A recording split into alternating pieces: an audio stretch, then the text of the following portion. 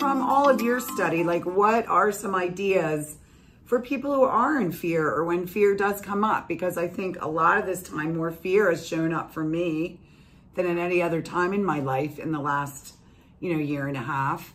And just weird, strange fears that never encountered really before, but I'm sure it represent a different fear that's at the root part of what we all fear. Yeah, totally. I think what you're saying is really big around, like, I know so many people that are like in a fear space around, like, should I be living here? Should I have this job? Especially if you have kiddos in the world that are young right now. I work with a lot of parents and young adults too. And like, it's a lot to try to figure out how to protect, right? There's this fear of like, how do I protect the people that I love? So all of that, like you're saying, is going through the ethers, right? And so at least for me, and I'd be curious, I'd love both of your perspectives on this, but if I can contact fear ever for me, fear is usually in the lower part of my body. It's usually like more in my stomach or kind of like in my heart. It's never like up here for some reason. It's always down here, which for me as a person who kind of uses the chakras and the energy centers and believes in them, a lot of the lower 3 chakras belong to the body. They run the body in a way. So I'm like, my spirit's not afraid.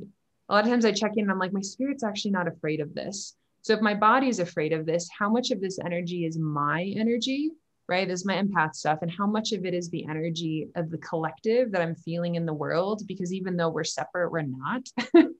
And so I always connect in and I'm like, okay, if I'm feeling a lot of energy that's not mine, it means I'm not actually connected to me. Like if I'm in a complete fear space and I can't contact that other part of me that also trusts, then I'm like, okay, I'm not fully connected. And so I have like a first aid kit of tools in my mind that I'm like, when I'm not connected, what are the things that bring me joy? What are the things that connect me to myself? It doesn't mean I'm bypassing what's happening in the world or pretending it's not happening. But when I'm connected to myself, even if there's fearful things, I can see it out here, but I'm gone. I can see the fear out here, but I'm not becoming it. Right? It's that awareness piece of like, oh, I can see the fear out here. That makes so much sense. And when I become the fear, I'm reacting from a place that's not helping anyone. And so in order to really move fear out, we actually have to connect with what we are, which is the toolbox of joy. And I think I did a podcast recently on this and I was like listening to it later and literally, I don't know about you all, I would love like your feedback on this, but when I'm in a fear place or not a good place, I have to slow down because I'm one of those people that speeds up. I'm like, okay, I'm in a fear space. Let's like make our to-do list. Let's put more control in. Like when we get more fearful, we want to control things to make us feel better. And yet we're not actually feeling better because we can't control anything. We can control the effort, but not the outcome. So I have this list of things that I do. And I talked about this on a podcast. It's like getting clear on what the things are that connect you back into yourself. So even if there's fear, you don't become it. And mine sometimes is literally grabbing like 7.5 pillows and like 4.5 blankets and making a pile on my floor. And I breathe and I come back to myself and my dog's laying there. And I'm just like, wow, I just matched a fear frequency that's not actually mine. And I don't know if it's actually helpful. And if I do things out of this, I'm not actually authenticating my life, if that makes sense. No, it really does. And I love how you explained going through it, because that's really what happens is we are disconnected and, perhaps connected to that larger field a little too much, because there is a huge frequency of so many levels of consciousness and different things, but well put to really. Yeah. Or even the thing with control. Like, I know I had an experience with ayahuasca and my whole thing was on control. That was like the whole experience I had. And so then I had this interest of asking random people and different people in my life, like, do you control your life? Like, I was curious, like, what is your answer to that? Like, and then even just and for me, it was more like, at first it was like, no. And then I evolved it after asking people. I was like, well, yes, but like not in the way people think you control it, So attaching control and fear together, I think is really, really beautiful how you said that, because then we can open up to the expansion and my partner should listen to this episode too, since the masculine energy is all about control, but well, and I think too, we start doing these things at a push. They're not coming from like, oh, I love what I'm doing or abundant. They're more like, I better do this or I don't get that, or if I don't do that, they're going to hurt me. Like it's the activity is coming from the wrong energetic space as well. So generally good's not going to come forward from it because it's done in a panic of scare. And there's something I think you're both bringing up in a way too, is like there's something a lot of people are tapping into on this planet around the masculine feminine balance energy too, of like so much of our planet has been like going out doing, right? This kind of like more control you were saying. And there's something about this, how do we receive? How do we let in? And I find that a lot of intuition, a lot of trusting yourself comes in when you trust what's already there. You don't have to go out and do so much. You actually just have to come back and kind of reclaim that essence piece. So it feels like there's something in this around how do we go out with right action when we're doing things versus a control space?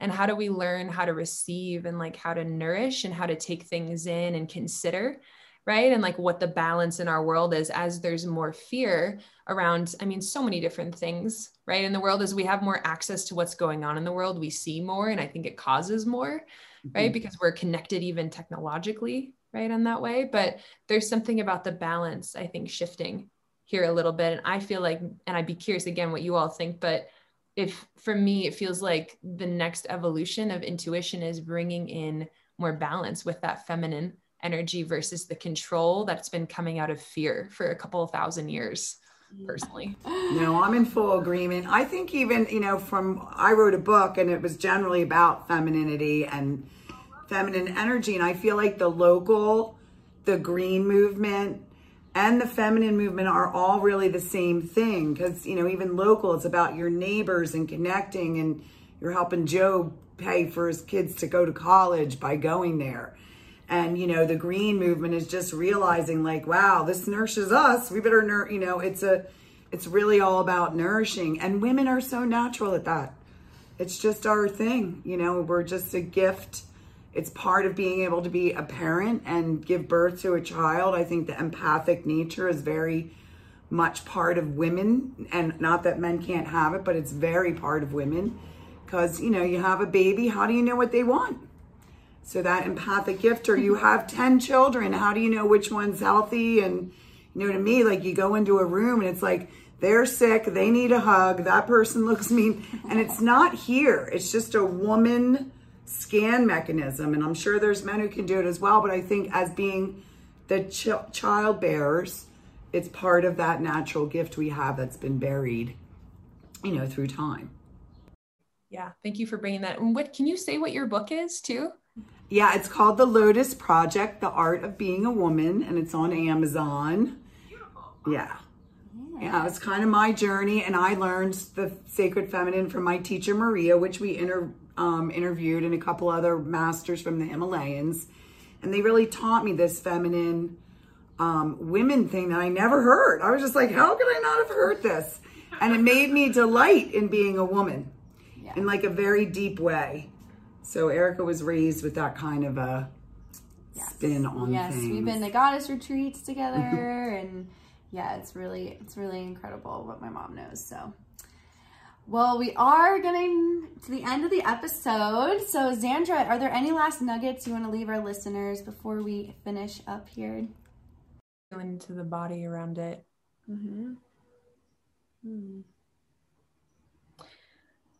Meeting both of you, I call it kind of like the psychic convention. I know they call it a bunch of other words, but I just call it the psychic convention because that's what everyone there is doing. But sort of meeting both of you and like hearing sort of how you're bringing medicine in and kind of your experiences with like being a human and like bringing in spirituality feels really, really amazing. And I just love that you're sharing these pieces with the world. And it was so funny because after meeting you all, to be totally fair, I actually had a couple people come in and have a psychic reading and had like a trauma response They had so much stuff coming up through their system. And it was so interesting meeting both of you and talking about the intersection, right? And then to work with some people right afterwards that are so much craving connection with their spirit, but there's so much that kind of gets in the way, and all the different ways and the healing, right? As you know, and ways to really tune into that frequency. And so it just feels like a special thing that we're all sort of working together in different ways and all these different sort of modalities. And it reminded me that the people that are called to us and the medicine we have so much has to do with the healing that we've done. And so I guess I'm leaving with a lot of the people that I end up seeing and working with are working through some really hard things. And I always tell people, like, this is your medicine. Like this, what you're going through, you can offer to the world. So take your time with it. Like really be in it. Stop trying to push it. Stop shaming yourself around it. Like whatever you're going through becomes your medicine. And I think there can just be a lot of like self-aggression, especially on the spiritual path, to not like, you know, oh, like I just want to be at this spiritual place. And it's actually the more time you give your medicine to work through, the more you get to bottle that up and honor it to other people. So I was just appreciating the ways that you all are doing that individually and collectively, sort of with what you're doing. And sort of, it reminded me of that symbolic web that we're all in together to kind of heal and honor each other. So just in gratitude for that and the kind of serendipitous stuff that I experienced too with it. Yeah. Well, no, and that's beautiful way to put that, to let people know their suffering has love, you know, it can have a lovely purpose at the end of it all, or as they go through it, to learn. Like you just said that beautifully. So thank you. That's wonderful. Yeah. Thank you so much for being with us today.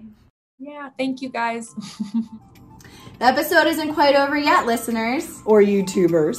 If you haven't given us a like, subscribed, left us a review, or commented on any platform, we would really appreciate you showing us some love here at the Magical Holistic Healing Arts. And remember, Kangen water and our grab bag for the podcast.